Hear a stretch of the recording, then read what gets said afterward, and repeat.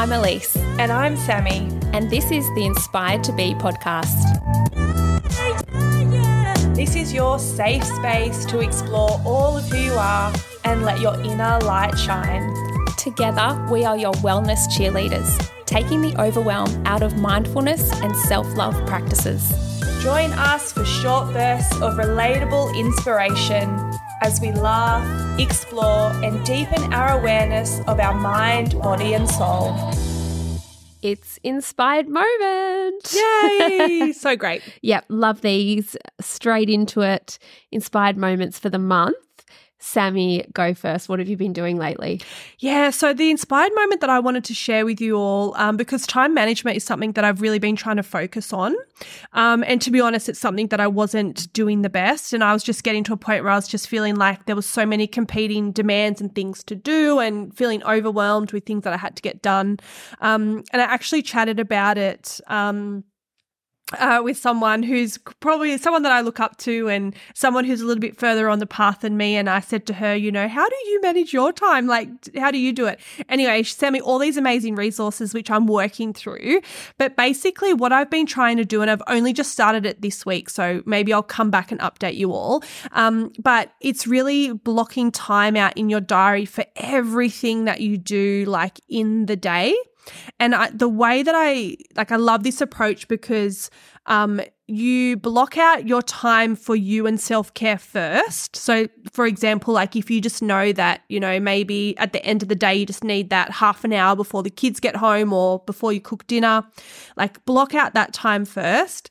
And then the next thing that you do is block out everything that you have to actually do in your day, logistically. Yes. So that would be like appointments, picking kids up from school, taking them to sport, like blocking out all the time in your diary for that. And then the next thing that you do is then you block out like your top priorities for your like deliverables that week. So for work. So for example, for me, I've got some top priorities with the rebrand that I have to do this week to stick on the timeline. So they would all go in next into the time that's left. And then, yeah, you just keep like blocking things Stacking out. on. Like, yeah. And so the intention is that like in the time that you have allocated for your day, like say you say, okay, my work hours or my hours of actually doing things is going to be like 9 till 6 o'clock. And then I'm going to switch off at that time and have, you know, do nothing.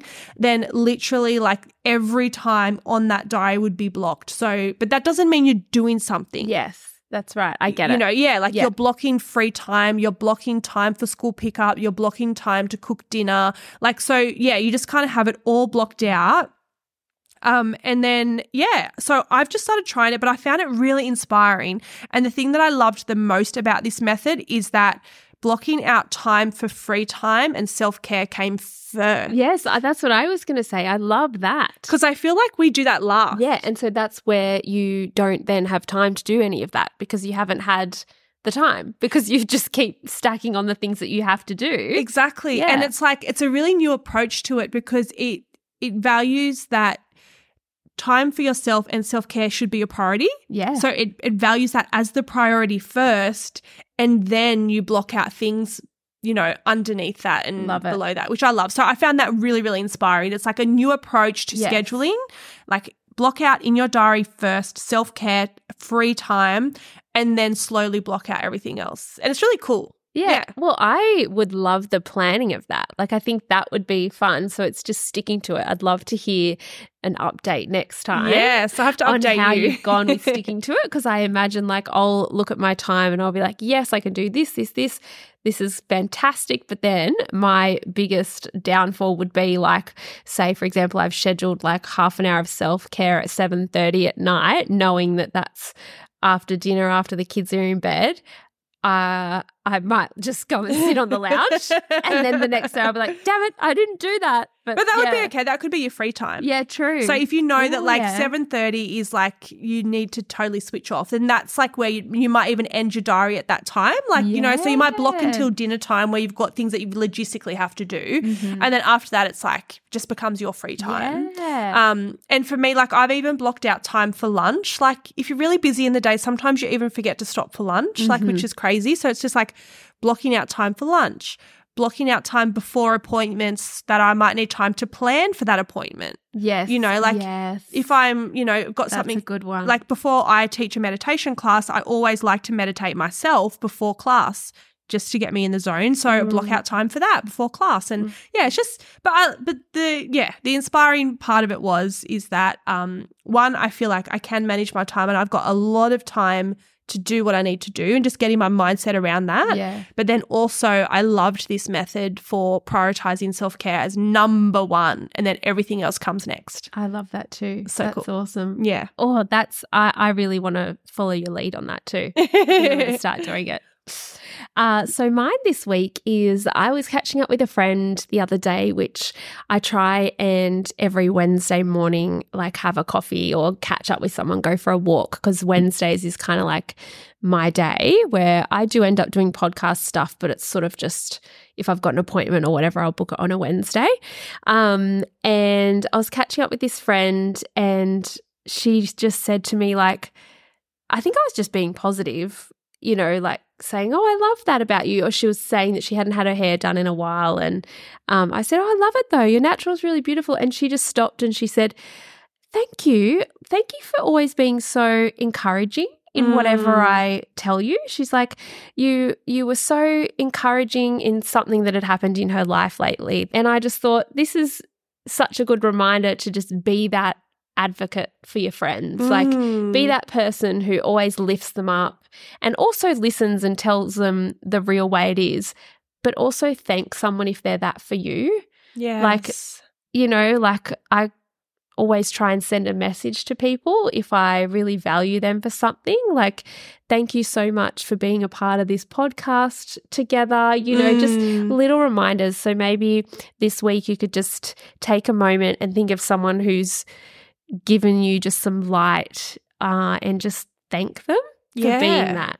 Like do it right now. Yeah, right now. Like get out the phone. Yeah, and message someone right now. Choose someone that you're going to message right now in this moment. Yeah. And send them a really thoughtful message about what you love about them. Yeah, just completely about them, thanking them for that.